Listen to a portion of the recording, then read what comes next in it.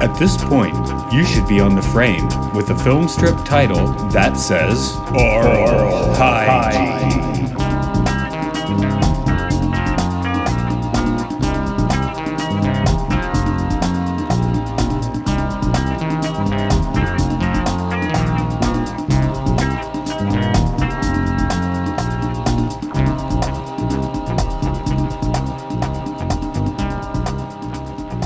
Welcome to Oral Hygiene. It's a podcast where we look at educational, experimental, caught films, interesting documentaries.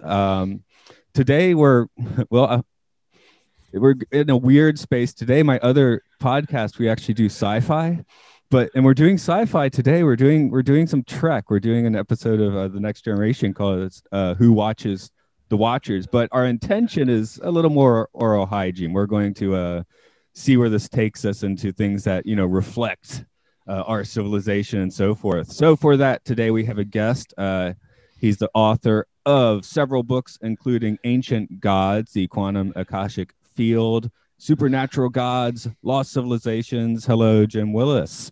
Hello, Matt. Good to be with you. Good to be with you. You're coming to me from my future, I guess. I'm on the other side of the world from you. Yeah, actually, it's funny. We did a podcast about 2 weeks ago, and the guy was in Tasmania, and it was the first time we were in the past. we're always in the future. Well, let me know if anything happens during the broadcast that I should know about. Look at that. No, okay.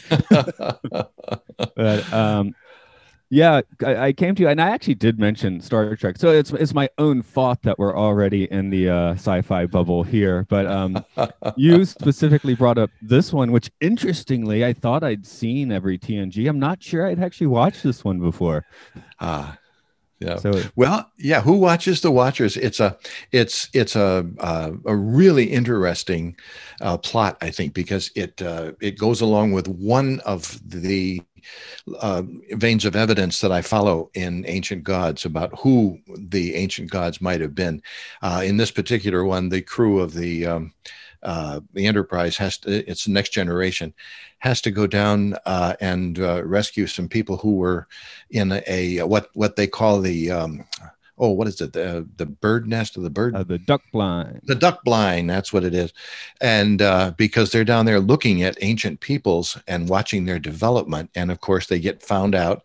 And the ancient people discover that these people know so much more than they do, and they see them as gods. And it begins to spark a religion. And it just begs the question, is this something that has happened in our past as well? I think it was, Arthur C. Clarke once said, any sufficiently advanced technology will appear to be magic. And it opens the whole idea. The ancient gods, who were they? One possibility is that perhaps they were beings that were just technologically superior. And these ancient Stone Age people in world history saw them as knowing so much more. And it could have very possibly sparked a religious experience. And over the years, as the idea grew about it and the oral history got bigger and bigger, they began to look at these people not just as advanced beings, but as gods. And we find this concept repeated all around the world in the Mayan, the Popol Vuh and the Mayan culture and the Hopi culture, of course, in Sumeria, Babylon, Egypt, of course. So it's an interesting concept. Yeah. And one thing that I always think about is just the idea in civilization now. We're so much smarter than they used to be, where in this ancient culture, a few of them are quite sharp. I'm sitting here scanning for her name and I can't find it, but the lady at Picard eventually does bring to the ship. She's shocked. It takes her a while to get past it, but she's able to make the mental leap to understand what's actually happening. Yeah.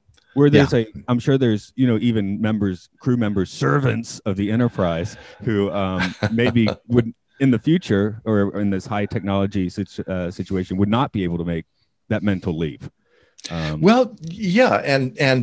I wonder whether it's something that we've had to do in the past, our own civilization. The Mayans, for instance, have mythologies about people who could sit in one place and look at a device they held in their hand and see what's happening on the other side of the world. Now, the Mayans talked about that before the Spaniards came, and we have their written records about it and their oral history. In other words, they have a mythology about people who are doing the very same thing that you and I are doing right now, talking on opposite sides of the world. Where did that come from? Really interesting. Well, I think even though it was, I'm always reading 5 books at one time. So this is one of the recent ones. Just the idea, the quantum idea that future events actually also influence the past events. That's another possibility too.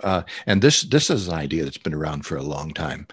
The whole idea that of the omega point. In other words, we are not evolving from something, but we are evolving toward something. Something in the future is drawing us toward it. I'm amazed at the number of really bona fide scientists right now who are asking this same kind of questions. They're asking things like, do we live in a simulation, for instance? Is this a big computer program that's so advanced that we don't even realize we're just pixels on a screen? And yet physics, the more that and biology, the more they take us apart and get down to anything, we're left not with organs of the body or cells or even atoms. We're left with something sounds suspiciously like pixels. Could that be? It's just all up in the air right now. And I'm frankly amazed that in the last 10 years, where this kind of thing used to be just scoffed at and met with just ridicule in even scientific conventions, I'm amazed at the number of really reputable scientists that I'm talking to now that have these same kinds of ideas. Yeah, I guess that's one of the draws to Star Trek. That's where you become a Trekkie, because it's like they're, especially old school Trek. I guess newer Trek, it's a little more dark, although it still has the basic soul, I think. But the idea that we're moving towards something better, because Star Trek starts like Mission Impossible is, our hero made a horrible mistake and now needs to spend the rest of the movie fixing it, or that's the basic plot. Whereas Trek is like, hey, we're good and we're exploring and we're finding a conflict there, and we're trying to make that conflict into something better, alchemize it, so to speak. Yeah, I like Gene Roddenberry's hopefulness. I really do. When he had the whole idea that somehow there was something better out ahead of us. And that keeps coming back over and over again. I really like that. I think it's a wonderful, positive way to go about life. But in ancient civilizations, we have to ask the questions: Are we the ones that are looking back now at ancient civilizations, and are we the ones suffering from amnesia?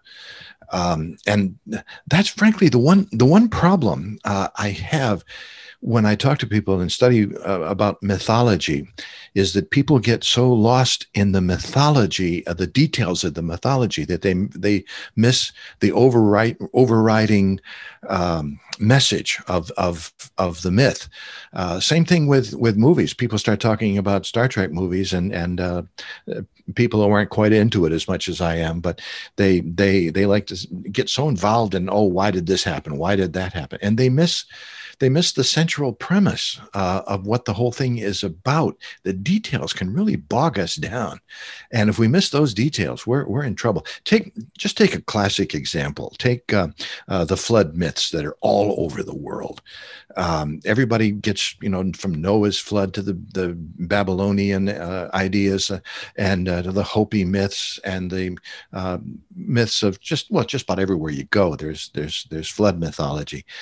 And so people start talking about the details of the mythology. Where did the water come from? How could the boat fit that many animals? What about this? What about that?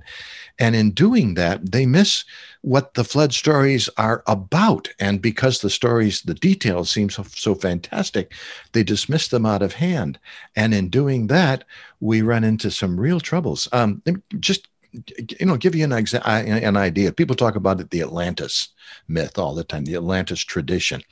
When Plato talked about it in the Timaeus, people wonder, well, where was Atlantis? How could it have disappeared? How could the people have had a civilization like that? And we don't know anything about it. But they miss the overriding thing. Plato said for many generations, The people there obeyed the laws and loved the divine to which they were kin. They reckoned that qualities of character were far more important than their present prosperity. So they bore the burden of their wealth and possessions lightly and did not let their high standard of living intoxicate them or make them lose their self-control. But when the divine element in them became weakened and their human traits became predominant, they ceased to be able to carry their prosperity with moderation. Man, if anything describes the modern world, isn't that it?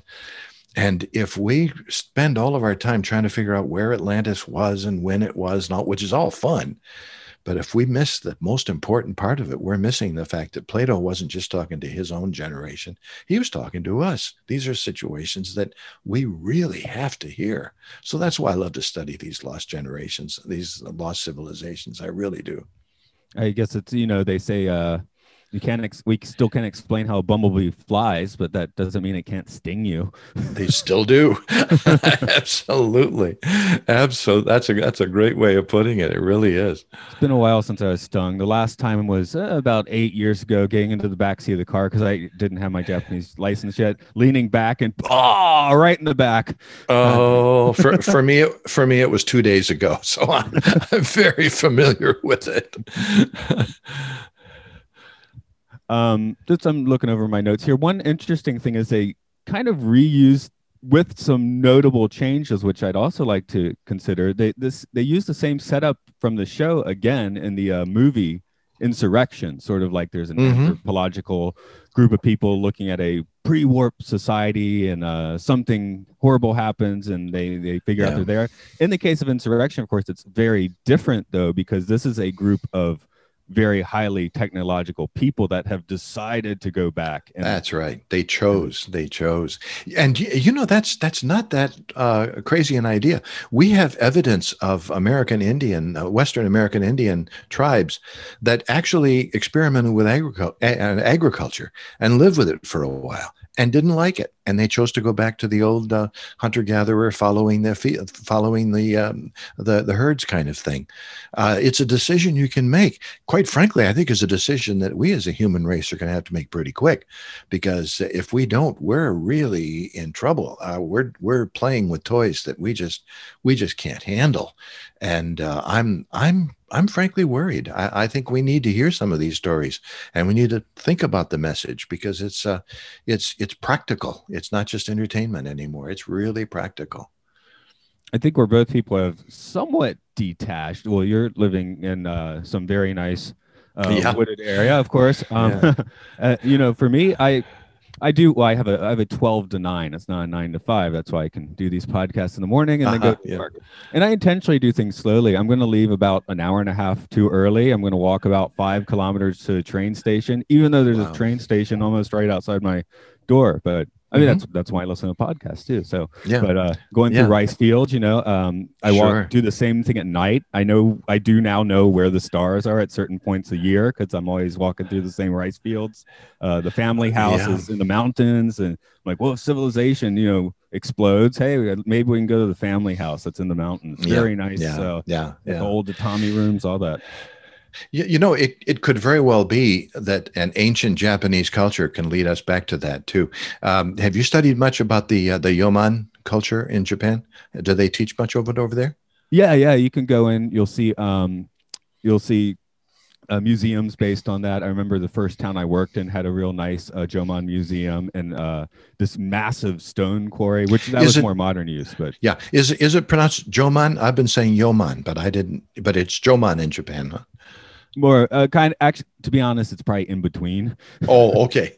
There's the stereotype, which is for better or for worse true, that Japanese mix up their R and L's. Oh, yeah. The reason for that is the actual Japanese sound is la. It's between those two sounds, so they just can't go to one or the other. Oh, okay. I see what you mean. Yeah. Well, but this was a fascinating culture. DNA takes these people all the way back to Siberia, which means there was a group of people in Siberia with that particular Yoman DNA, and some of them moved south and wound up in Japan. Some of them moved east and wound up in the Americas, which means some of the American Indian tribes could very well be cousins to Japanese. But when I think about this culture, I'm just absolutely amazed. 16,500 years. That's a long time. They probably had boats. We know they had pottery, and the pottery wound up all the way from Japan to California and to South America. The pottery actually had some rice that was actually baked into the pottery, suggesting cultivation. And you just begin to wonder, there's not a lot of evidence of war or anything like that with them. And you wonder how a culture can exist for thousands upon thousands of years and stay relatively the same, as far as we know, the same kind of language, the same kind of cultural habits. And I just wonder if these people were somehow so much more intelligent than us, because I like can't prove this, of course, with archaeology, but I like to wonder if they had a better concept of the word enough. They had enough. That doesn't work, especially over here. I don't know what it's like in Japan right now, but over here in America, man, I mean, everybody's talking about, we got to get going again. We got to have more. And why? Well, because we got to grow. Why? Well, because if you don't grow, you die. Do you really? Haven't we got can't we just kind of settle down and say enough? There have been people in American history, the Amish, for instance, who just said, wait a minute, we're going to stop right here. This is enough. And boy, that's a lesson we just have to learn today. If we don't, I just wonder if we're really in trouble. That's why probably Insurrection is probably my favorite Star Trek movie of all of them. For one thing, I love the theme music. The music is just wonderful in that movie. But it was just this group of people who said enough, and so they just happened to settle on a planet where they can live for practically forever. But that's all right. Just to answer your question, and I have a few things I'll bounce back and see how it works. But I guess Japanese houses are smaller, so they have less stuff.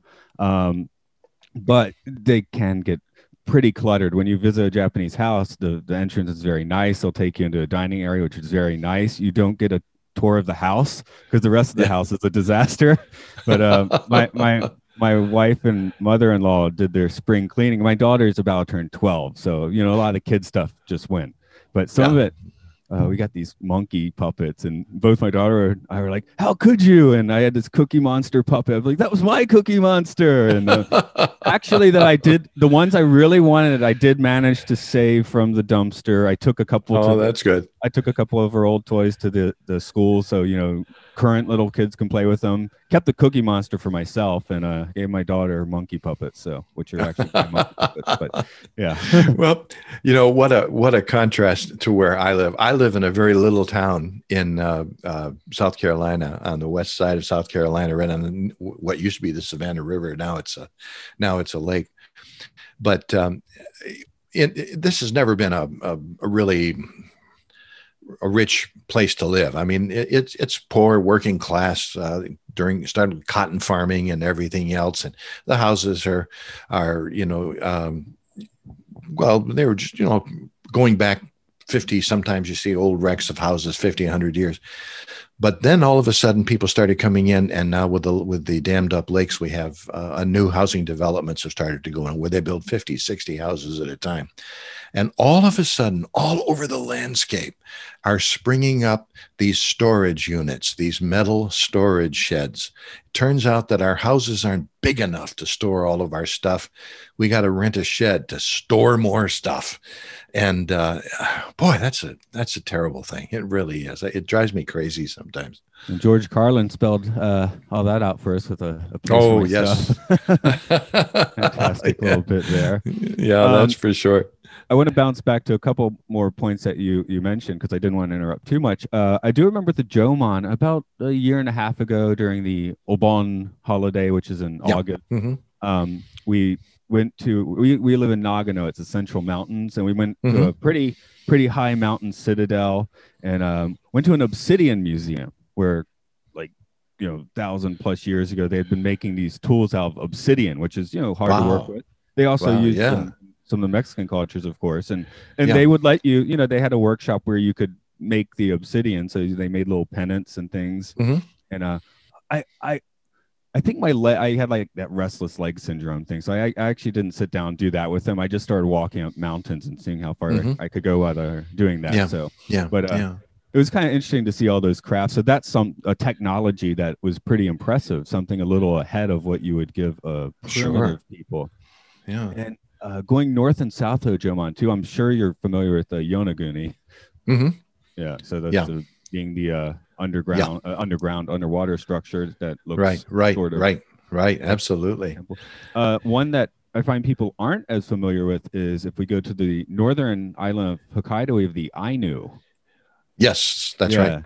I had a company trip where we went to Hokkaido to that area. So it was kind of interesting to see that, because I think Japan's starting to accept it a little more. But for years, that one was kind of like, oh, just don't look over there. Yeah. The whole obsidian thing gets me too, because we find in archaeology that we find all kinds of obsidian that was worked by ancient Stone Age people. It was very, it could be made into very sharp arrowheads and spearheads and things like that, and it was prized in a lot of ways. But it just makes you wonder some of the other technologies that we would come up with for people in those days. They were highly advanced technologies. And you just wonder, what kind of civilizations made these? What kind of civilizations used these? What have we lost? What have we forgotten? And I think it's important to get picked. That's why I write so many books about ancient cultures. I had a good friend of mine once whose father died 2 months before he was born. And he never knew his father, of course, and he had to kind of form his own mythology about who his father was. He would pick up, in things from what people said about dinner when people come to dinner, and they would talk about his father, and he'd hear stories and father's friends and father's relatives and that kind of thing. So he had this idea in his head of who his father was. But a number of years ago, his mother was going to move from the house where he was raised, and he went to help her. And he went up in the attic, and up in a trunk up in the attic, he found something he had never known was there. It was a group of old journals that his father had kept, where he could actually read his father's writings and read what kind of a man this was. Totally transformed his idea of who his father was. And as a result, he changed his whole idea about who he was. I wonder sometimes if we're kind of like that. We've forgotten these ancient civilizations, these old people who just knew. They had a lot of wisdom, and somehow we've forgotten that. It hasn't percolated through. And if we can discover that again, we might remember who we are. Because I think if I've ever seen a lost generation, a lost civilization before, it's especially in the West, over here in Europe and in America. I'm not as familiar where you are, but I see people who are just kind of wandering around in a fog because they just don't know who they are. They've forgotten. That's why I think these stories are so important. That's a weird thing I would say. I spent most of my life walking around in a fog and so forth, with just my ear open enough to be having been pushed in this direction. So now that I do think about these things more, I'm like, okay, I don't have any major regrets here. I knew to listen enough because the thing actually not far from you, I remember when I was about 24, I think I'd already spent 1 year in Japan getting offered a job at a junior high school, not far from your area. And I felt like I was about to go to prison. So I just didn't take the job. I was like, I don't know. That doesn't seem what I want to do. Yeah. Being a public school teacher myself for quite some time, I know what that's like. September came. First time I faced a September when I didn't have to go back to school, I felt like I was freed from something, a burden that I didn't even know I was carrying. I know what you mean. Yeah. My current job, it's would I like to be able to follow my own pursuits during the workday? Sure, but I'm pretty much, I got latitude to, I don't have like this heavy curriculum I have to do.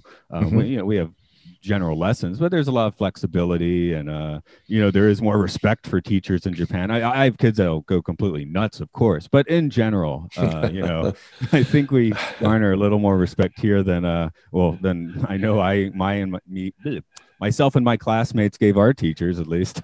Yeah. That's something else that's going on here. It's funny.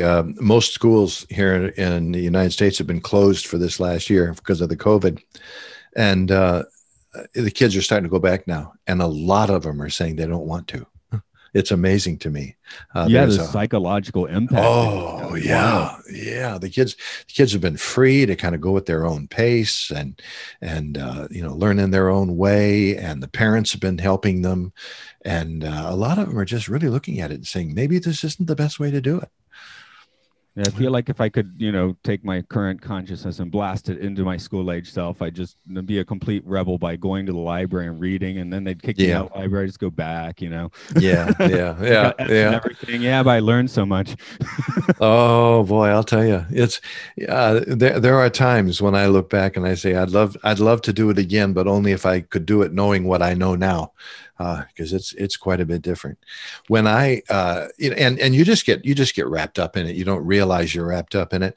All my life, when I started I've been a Christian minister for 40 years, and when I first went to seminary back in the very early 70s, I had the idea that I wanted to grow spiritually. I wanted to learn. And I had the idea that I was going to be, if I went into the ministry and I became a pastor of a church, I'd be surrounding myself with a community who was just interested in learning more about spirituality and growing in that regard. And most of us did when we went to seminary. We came out and we found that it wasn't that way at all. It was just like another job. Churches are just kind of like small businesses. You have to raise money. You have to have committee meetings. You have to have trustee meetings. You have to have building and grounds committees, and you have to have the next plan for the next church service, and plan for the next this, and plan for the next that.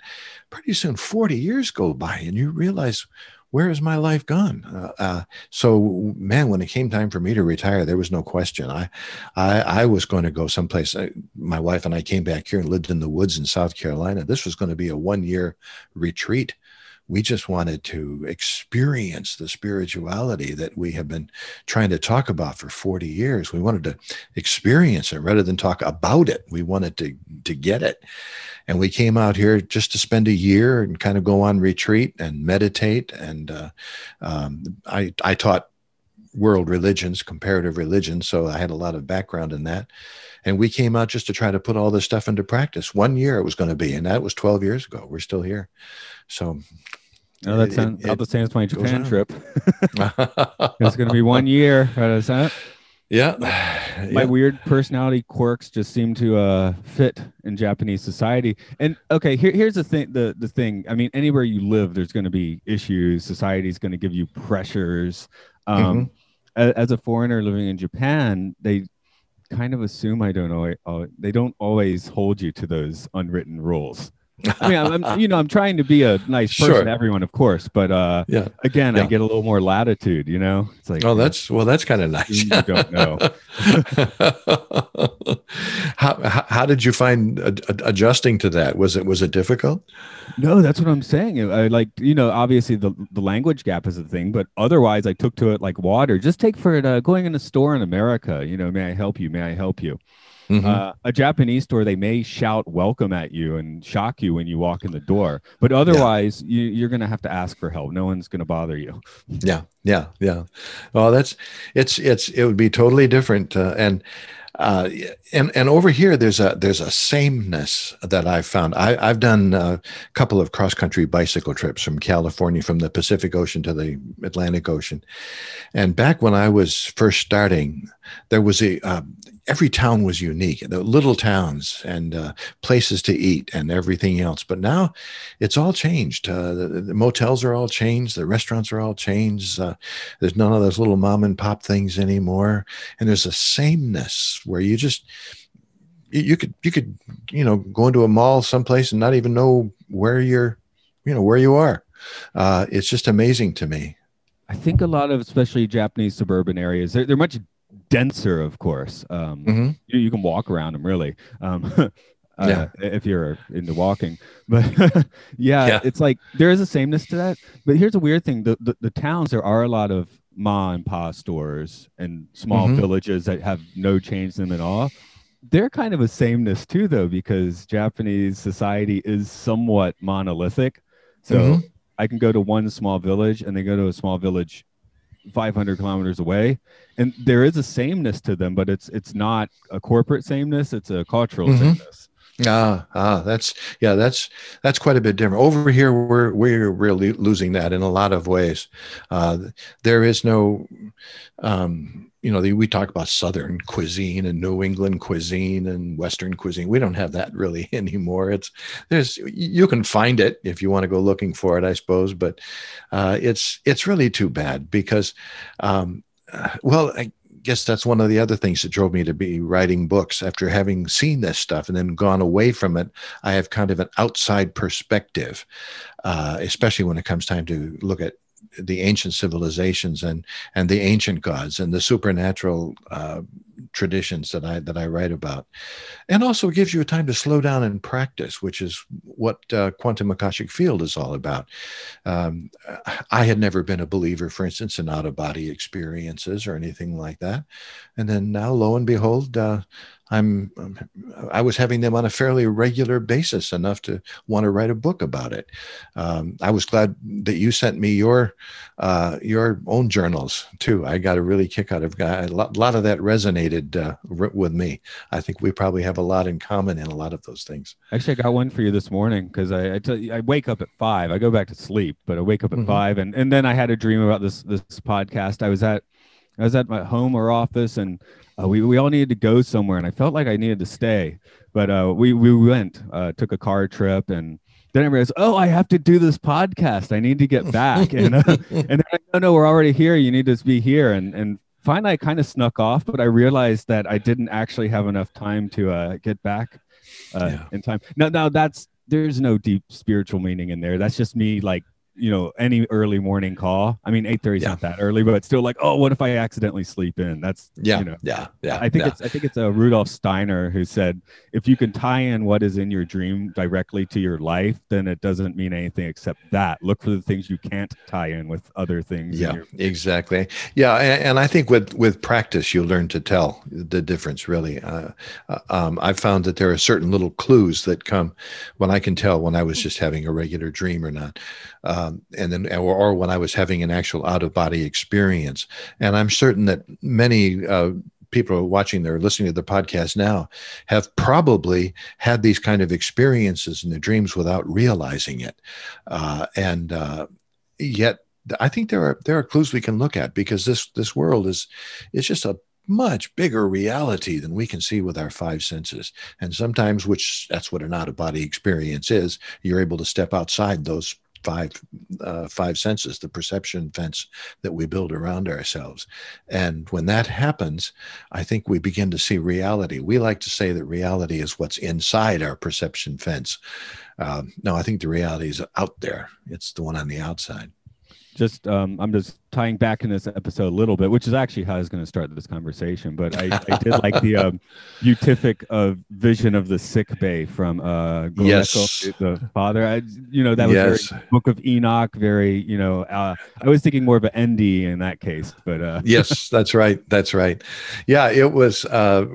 I just can't imagine what it would be like. There's another a 2-part episode, I think, called Time's Arrow, which is a Next Generation one, where Mark Twain winds up in the future, and the captain stays back in the past, and Mark Twain is shown around the ship, and he comes to understand that this is a whole different world than he's seen, and finally he goes back, of course. But it just, I wonder what that experience would be like for all of us if we could just kind of wind up in the future. I wonder if we would be quite as sophisticated as we think we are in terms of the way we'd handle it. I guess that's why I like that scene. I'm like, that's probably, I thought they did a very good job of showing his disorientation. With Mark Mhm. Twain, that's great. I love that episode, but it was kind of Oh, played yeah. for fun. It was played for laughs, right? Where Yeah, here yeah, it really yeah, was that's like, right. this. We know the Starship Enterprise because we've been watching the show for 3 years when it aired. But Sure, just sure. being able to show it that way was a pretty cool, and showing his confusion at the situation I thought was Yeah. very cool filmmaking. Yeah. too. Yeah, and I think it's a very human thing to find, if we were to discover a culture that was much more advanced and they knew a lot, we would just naturally make the assumption that they know everything.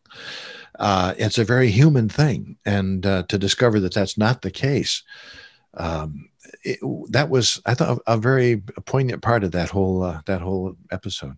I mean, Picard shows some steel by not going with the Ghostbuster answers, which is if someone asks you if you're a god, you say yes. Yes. Yeah, I thought he explained it really well, and tying in archaeology. He said, "Have you had evidence of people before who didn't live in huts?" And she said, "Yes, in caves we can find evidence of their tools and things like that." So he began to show how the archaeology of the planet could show their evolution, and yet at the same time, here is this man talking from what would normally be considered such a superior, futuristic type thing. It kind of brings our whole understanding of who we are into focus, because we look at archaeology and we think that archaeology will show us where we have been and who we are. But there's more to archaeology than just stones and than artifacts like that. I like to talk about the evidence of lost civilizations exists not only in stone and the great megaliths around the world, and the sites in Japan, like you mentioned, which are now underwater, but where obviously some people once walked 10, 12,000 years ago. Archaeology in stone, but there's also evidence, I think, of lost civilizations in story. And there, I think, is the richest field to mine. The mythology, the early religious ideas, and going back and discovering the stories of people that almost tell us too much. If myths are just teaching tools to teach us a moral lesson, why do we need all of that evidence? Why do we need all of that extraneous stuff unless the people were in contact with it? So I think that, when we talk about the ancient gods, there's probably three possibilities of who they are. First of all, sure, they could be supernatural beings. This is the biblical idea, or what you find in the Quran, or in the Old and New Testaments, or Jewish scriptures. Yeah, they could be supernatural beings coming out of another dimension called heaven. A lot of Christians in my country, for instance, don't like to talk about supernatural beings, but then at Christmas time, they all sing about angels we have heard on high or something like that. It's a story about supernatural dimensions, beings stepping out of another dimension. So yeah, that could be one possibility. The other could be archetypal or mythology, that they're just a story that we make up to try to justify or to tell lessons about who we are. Or there could be survivors of a lost civilization who appeared, like in the Star Trek episode, to be gods because of superior technology. So we like to ask, well, what was that technology? We don't see wires. We don't see generators. Well, who knows that the technology has to be like ours? There could be possibilities of mental or spiritual ideas. I like to call a mental toolkit, or a psychic toolkit that perhaps could have been used. I had this pointed out to me once when I was in Egypt, and a group of us were going into one of the pyramids. And of course, in Egypt, you can't just go into a pyramid alone. You have to have an Egyptian guide who's certified and toes the line, the regular line of Egyptology that is currently in vogue. And so we were going in. There was a small group of us walking in behind this guide, and we were walking down this pyramid. And as we go down, the corridor seems to be getting darker and darker. We're getting farther and farther underneath the pyramid, and we're walking along this wooden path that they had built because they didn't want us scuffing around in any evidence that there might be there on the floor. And along the path where we're walking, there are all these electric wires. And the purpose of the wires was to turn the lights on ahead of us so that we wouldn't be in the dark. And once when we got in there, the guy said, I'm going to turn the lights off just to give you an idea of how dark it is. And he did. And you couldn't even see your hand in front of your face. That's how dark it was. So I began to wonder, well, how did they see here to work before they had light bulbs, before they had electricity, before they had our modern technology? So I asked the guide, I said, I'm looking around at the roof, and I'm looking out, there's no sign of soot, there's no sign of torches, none of that stuff. And I said to him, how is it that, they could see to work down here? The guide actually turned away from me and just kind of mumbled, oh, they must have had some kind of a light source. And that's all he said. That's all he said. They basically show it in some inscriptions, not in the pyramid, of course, but what is it, Luxor or something? They have something that looks like a light source in some of the stone carvings. Yeah, that's right. And it's just amazing. But they don't want to admit that. They don't want to admit that there could be that kind of a technology. How could they have had a light source that we don't know anything about? We're the epitome of evolution, right? We're the highest civilization that ever lived, right? Well, I'm just not so sure. That's the pitfalls of academia, because if I've been teaching for 40 years, I've written my 7 books on an idea, and suddenly the evidence is there. I'm going to retire, I'm 2 weeks to retire, and suddenly, oh, that's wrong. It's not. Really don't want to change your mind on it at that point, Maybe you should, but you don't want to. It's hard. I taught comparative religion for years, and I would stand up and I would talk, for instance, about the religious traditions of India, and I would tell my students this and that. It was in the textbook, and I would deliver the lecture, and then the school said I had to give them tests, so I would give them grades on how well they could parrot my stuff back to me and everything else. You do that for 5, 6, 7, 8 years, and then all of a sudden something new happens, and you realize that everything you've been teaching has been wrong. And your students, you've been forced to give grades to. What are you going to do? Call them all up and say, you remember that C I gave you? I probably should have given you an A because you were right. And then it's hard as a teacher to do that and to admit I was wrong. And a lot of teachers don't want to do that. And thus we have the academic dilemma that we have today. I don't know if this is the worthwhile metaphor or not, but yesterday I walked into the school I teach in. It's I guess it's someone not that, it's like a house size, but the rooms were all different. It's not a dream. They had simply come in, like when you look to the left, there's a big classroom. Now there's a small classroom. Yeah. Now it's a big room, and you go back to that, and there's a new classroom, and it's like, oh, that's kind of weird. The most fun thing is the one that was now a big classroom. That was a small classroom 4 years ago. Actually, was a big classroom. So I guess they decided to fix their mistake or something. Yeah. Well, our whole system, especially over here in the West, at least, it's set up with the idea, with the basic underlying idea is that there is stuff that we now know, and this is now the truth, and this is the way it's going to be, and we assume it's going to be that way. I think there is a younger group of academics coming along in the science community, especially, and especially now that quantum physics is taking over so much. I think there's a younger group that is beginning to realize, wait a minute, we just can't do it this way. I know it's true in archaeology. In archaeology, there was, for instance, here in America, for 100 years, you had to teach Clovis first. The Clovis people were the first people to come to America 16,000 years ago. That was it. And if you didn't teach that, you didn't get a job, you didn't get tenure, you didn't get your money for projects or anything. Well, now that seems to be changing a little bit. And quite frankly, I chalk a lot of it up to television. There's good and bad stuff on television, but now I think some of these younger academics have found a way to take their stuff and walk and do an end run around the committees that had to check everything they did and approve of everything they did before they could publish. Now you can go over to a television and right or wrong, you can reach a big audience, which is all of a sudden going to start showing up at the schools and saying, wait a minute, I saw something on ancient aliens on the History Channel last night.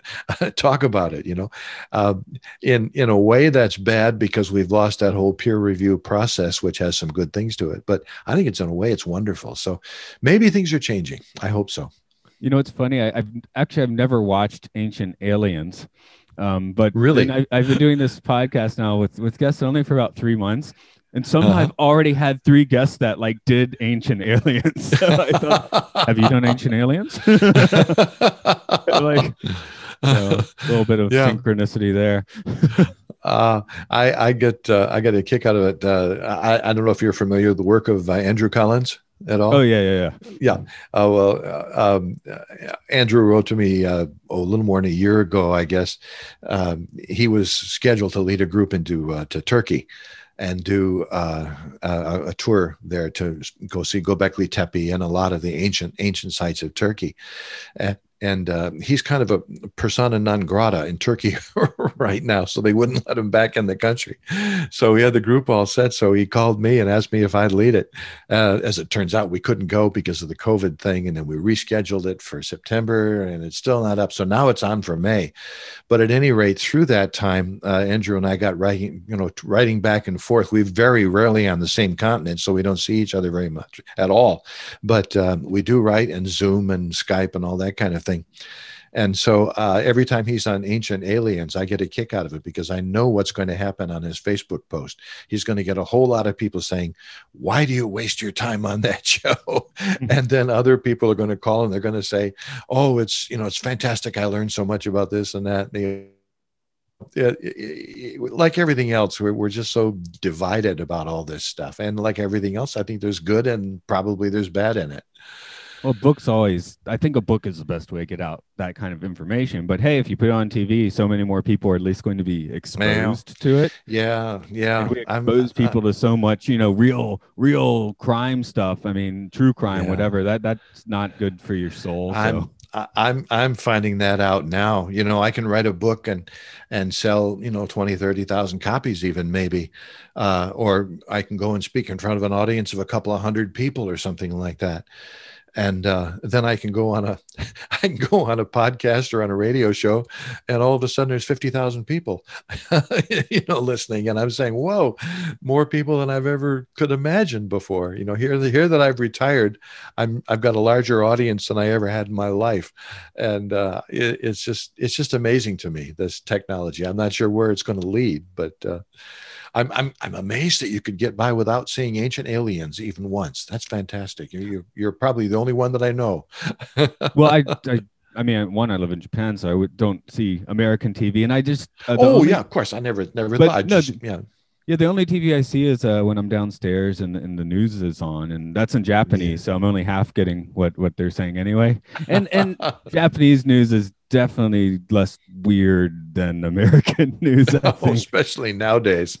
Man, nowadays the way to get news broadcast out nowadays is it's all political, and our political situation over here is so divided between right and left that depending on what television show you're going to be watching, what television network you're going to be watching, you just get all one set of news or another set of news. And the old days when we used to sit down and listen to Walter Cronkite give us the news at night, those days are gone.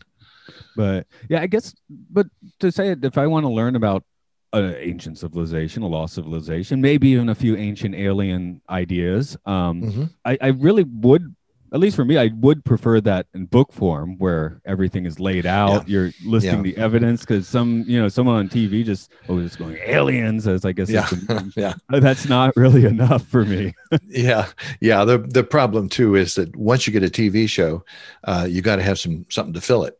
And you may have some great ideas, but all of a sudden they're used up. Well, you've still got the time you got to fill. So what do you do now? So you keep getting more and more spectacular and more out there, and more away from it. It is tough. It really is tough. just a full circle. Like you program who watches the Watchers and let people watch the Watchers. Yeah. Better than a lot of TV you'll see. The last time I was in America and occasionally put on TV, it was like, I think I only watched the Travel Channel. So Yeah. Well, my wife and I don't have regular television anymore. We just watch things like, we have YouTube channels, and I just love watching the specials that are out there. You can just find anything out there now. If I want to find out about a subject, my first tendency still is to go to a book because I'm kind of old fashioned and I like that. But on the other hand, I understand, after having written so many books, man, I can write about something now, and then the editor won't finish it for 8 or 9 months. And then it's got to go into printing, and it might be 2 years before the book itself actually comes out. And it could be outdated by the time it hits the print. So I got a sneaking suspicion that the kind of learning we're going to be doing is going to be more and more live through TV and podcasts and shows and that kind of thing, because it's so much more current.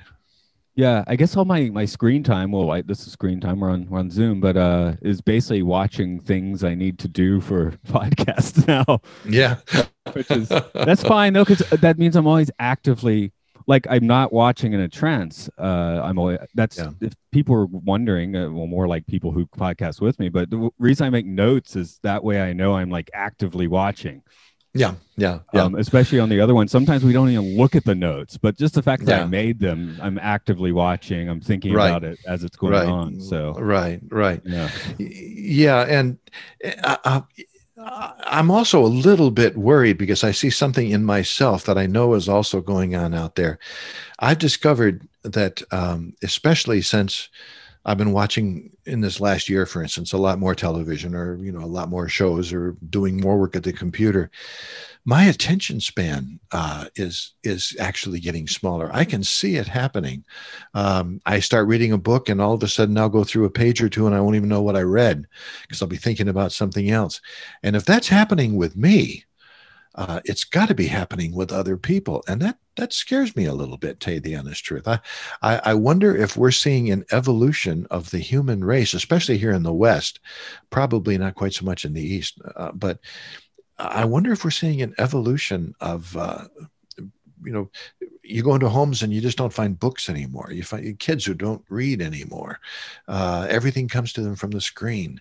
I noticed in a lot of my books, they almost all have to come out now with an audio book, because that's what people want, rather than having a book that they can hold in their hands. And yet I know for a fact that in audiobooks, it's just not the same experience. So I'm not sure where it's going. I really don't. And again, I'm worried. I hope we're not on our way to becoming a lost civilization. Yeah.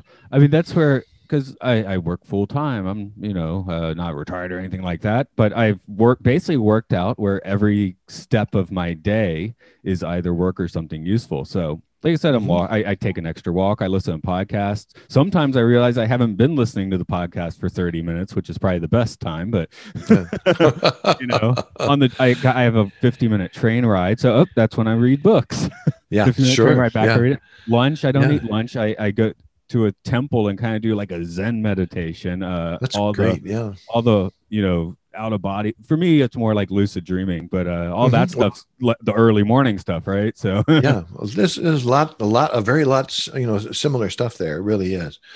But it's just that, as Robert Monroe kept saying, the founder of the Monroe Institute, who gave us the term out of body experience, we are more than our bodies. And we live in a culture that just keeps on talking about the body all the time. And somewhere along the line, we've got to make some drastic changes in the way we're progressing. It may not happen in my lifetime, but I think it's going to have to. I'll be wrapping up soon because we've been actually going over our time. But one thing I do want to mention, since you were asking about the Japanese culture, is I remember when I first started working here, one of my coworkers, now she's married to him, but he's Samurai Spirit, and you'll see sports team, Samurai Spirit. It's not our bodies, it's us as a team in our Samurai Spirit. And Sunday nights I have a like a lemon sour drink, and my wife doesn't drink much, but she steals some. So she's like, do the sharing spirit, follow the sharing spirit, because I always give a dirty look when she's like stealing my drink. But but yeah, the idea that there are spirits that move you to do certain things, I guess, is something we don't think about so much in Western society, where it's almost a joke here because it's just supposed to be obvious. Yeah. I'd love to spend time in Japan. I really would. I could learn a lot, I think. I've practiced Zen Buddhism quite a bit, and just had a whole love of the culture, but it's a culture that I know about. It's not a culture that I know, and there's a big difference. Well, I should say what my practices are cobbled together, some from wild books where the book sounded completely insane, but I got to the end, there were a couple meditation practices that, hey, this actually works really well. and some of them are still included. So it's like, I know the thing you're supposed to do is Zazen, which is I can actually do the lotus thing with your feet and not fall over. Yeah. Zazen, though, you have to like sit on your knees and your heels basically, and I can only manage that for about 15 minutes. I couldn't do that anymore. At 75 years old, I'm not able to do a lot of that stuff that I used to be able to do. Yeah, that's why I made sure to teach it to myself while I was still reasonably flexible. But that's a good idea. Good idea. Sasen, that's the form of sitting in it. It is wildly uncomfortable, but especially the women in Japan can do it forever. It's weird. Yeah, well, it keeps you from falling asleep. That's for sure. Yes. My tendency of meditation is I have to be careful when I meditate, because I'm either so wired that I just can't bring myself down to a 1-point focus meditation that I need, or I get so out of it I just fall asleep, and either one of those is bad. I've got to find the middle ground so often. I think I have found a middle ground recently, because I have things that are based on breath counts. Basically, I am counting numbers, but and it's my lunch break, right? And there's a few times where I've forgotten where I am, what time it is. I'm like, oh my God, have I missed a class? I've just been here for 2 hours. It always times out perfectly. Yeah. Oh, that's good. That's good. That's good. So, especially yesterday, I thought I was at home in the morning, and I'm like, oh, I'm at a temple. Yeah. With me, it's always some weird time. Usually, I hate to say it's about 3 o'clock in the morning. I've found that I was always waking up at 3 o'clock in the morning, and I was sufficiently rested where, I didn't fall back asleep again. But if I could get up and go to my meditation place and meditate, I wasn't wired yet to be thinking, what am I going to do today, and all this kind of stuff. And so I've had to find that consistent time.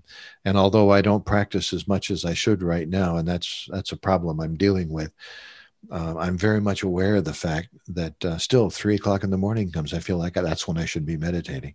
Yeah, mine's a little later, but I have the lazy version. I didn't even realize this was a real thing until much later. So again, Akashic field information maybe, but I just lie on my right side, like this. And it turned out I was doing exactly the Southeast Asian sleeping Buddha position thing. Oh, really? I never thought about that. Yeah. I started doing it. It worked a few times. And after that, I actually learned about Tibetan dream yoga and stuff. I'm like, oh, I was doing that without having even studied it. Crazy. Ah, okay. Yeah. I hadn't considered that. I may be tempted to try that now. Yeah, that's a Tibetan dream yoga. And there's a position, literally, you're supposed to lie on your right side, your hand's here, your left hand is just along your left leg. And then you close your eyes and for me it's kind of a dull colorful field, and ghost shadow images start to appear, and then finally one of those images kind of I haven't had so much the I guess astral body thing, though I did once appear in a rice field about a kilometer from here, so that was cool. I think that was a proper OB, but usually I'm more on the lucid dreaming end of the scale. Sure. Yeah. Well, it's quite it's quite a thing. I very rarely, when I talk to people who have had out of body experiences or people who have had near-death experiences, very rarely do I find people who want to come back. They're much more comfortable there, but they know they have to come back, so they do. But it's quite a it's a discipline, obviously, that we have to get ourselves into, And yet, well, the old Zen thing. How do you work hard at it? You work hard at it by not working. All that kind of thing. Yeah. And then of course, you have a wonderful time and you become enlightened. You still got to do the dishes and take out the garbage. So Exactly. on you go. But I have found when I have the more profound experiences, and sometimes I might get 2 in a week, but I feel like, I have just used some kind of energy and it's going to be a while before I can build up enough to do that again. I guess that's why maybe, monks have such ascetic practices, because they're keeping that energy. Whereas I'd like to live my life. So, if I can do both, that's a little bit of both. That's good. Well, there is a good, there's a good Buddhist saying this, and if you can't reach enlightenment where you are, you can't reach enlightenment. Right. Every religious tradition has traditions of people going up mountaintops or going out in the desert or going deep into the woods, and it's great to do that. But you still got to come back. You just can't, stay out there all the time, because it's not an authentic experience, I don't think. One interesting thing, I think it's I might be saying the name wrong, but Jiddu Krishnamurti, who I read a few of his books, and he sounds too stern. He doesn't sound like a fun guy, but he's almost always right. And I remember I was complaining about that to my friend, and he was like, "Oh yeah, his voice is so haughty." I'm like, "Oh, I've never actually heard him speak." But one thing he said that I still find interesting is if you're living your life well, you don't dream. Really? I'm not quite sure. I haven't heard that. I haven't heard that. I must not be living my life well, because, man, my dreams are just unbelievable in the last couple of years. Well, I've been looking all the time. I've been trying to read between the lines. Does he mean you don't dream the other sense of the word? Like you don't have these wild hopes? Or does he mean that you are so active it's not a dream anymore? Because at first it's just like, yeah, that just sounds sharp and horrible. But I started thinking about it more. I was like, there's actually 2 other things that are more subtle, but he could have meant here. So there's own, I guess. You got me on that one. Anyway, now I'll give you 3 o'clock morning existential drama. Okay. About that one then. Okay, that sounds like a good idea. But, Jim, I actually do need to wrap it up, because I am going to make that walk through the rice field, head to work. Well, good. In the middle of the day. I'm going to walk walk that I was talking. So sure. Great. To anybody who's listening, we talk back and forth and we can see each other on the screen, but it's nice to know who's out there. So I always like to give an invitation. If anybody wants to go to my website at www.jimwillis.net, there is a contact page. Please call me, tell me where you're from, or write to me and tell me where you're from. I'd love to hear from you, and I'd love to have your feedback, because it can be a dialogue then, rather than just between the 2 of us, but between this family that's really around the world. And I always like to ask writers if you can get the books directly from your site, because I got yours from Amazon a few years ago, but it's nicer to get from the authors if you can. Yeah, well, you can get it directly on on my site. Once again, it's jimwillis.net, and there's a book page, and it shows all the books and that I've written, and it shows a lot of the reviews, and you can just click on it. It'll take you right to Amazon or right to the place, and get them right from the site itself. It's really easy. And having read a few, I would definitely tell people to go check a few out. And yeah, thank you, Matt. Gods appreciate it. Pertinent to today's episode, as you originally mentioned, so that's a good one to go to. And I just finished the Quantum Akashic Field, and yeah, definitely was enjoying that. Yeah, my new one just came out. My latest just came out a month ago, April 1st. It came out, and it's about the books that didn't make the final cut when the Bible was put together. Censoring God, it's called, and I think people will probably like it. As for this podcast, we're Oral Hygiene Pod at Twitter or Facebook. We do a few podcasts. We do sci-fi. I think it's all under the umbrella of Podcastium Podcastius. My British podding co-worker and podding mate came up with that one. But yeah, basically what you get now is you help us out, and I post these episodes as soon as I can there. And Jim, this one I actually probably won't take too long. I think I'll be posting this one in about a week and a half. So real good. Won't have Real to good. wait that long. And yeah, of course the door is open for another one. I just, I base it on some kind of film, but as you saw today, it goes wherever it wants to go. Well, thank you, Matt. It's been great talking to you. Okay. I'll catch you later then. Okay. Thanks again. Bye-bye. Bye now.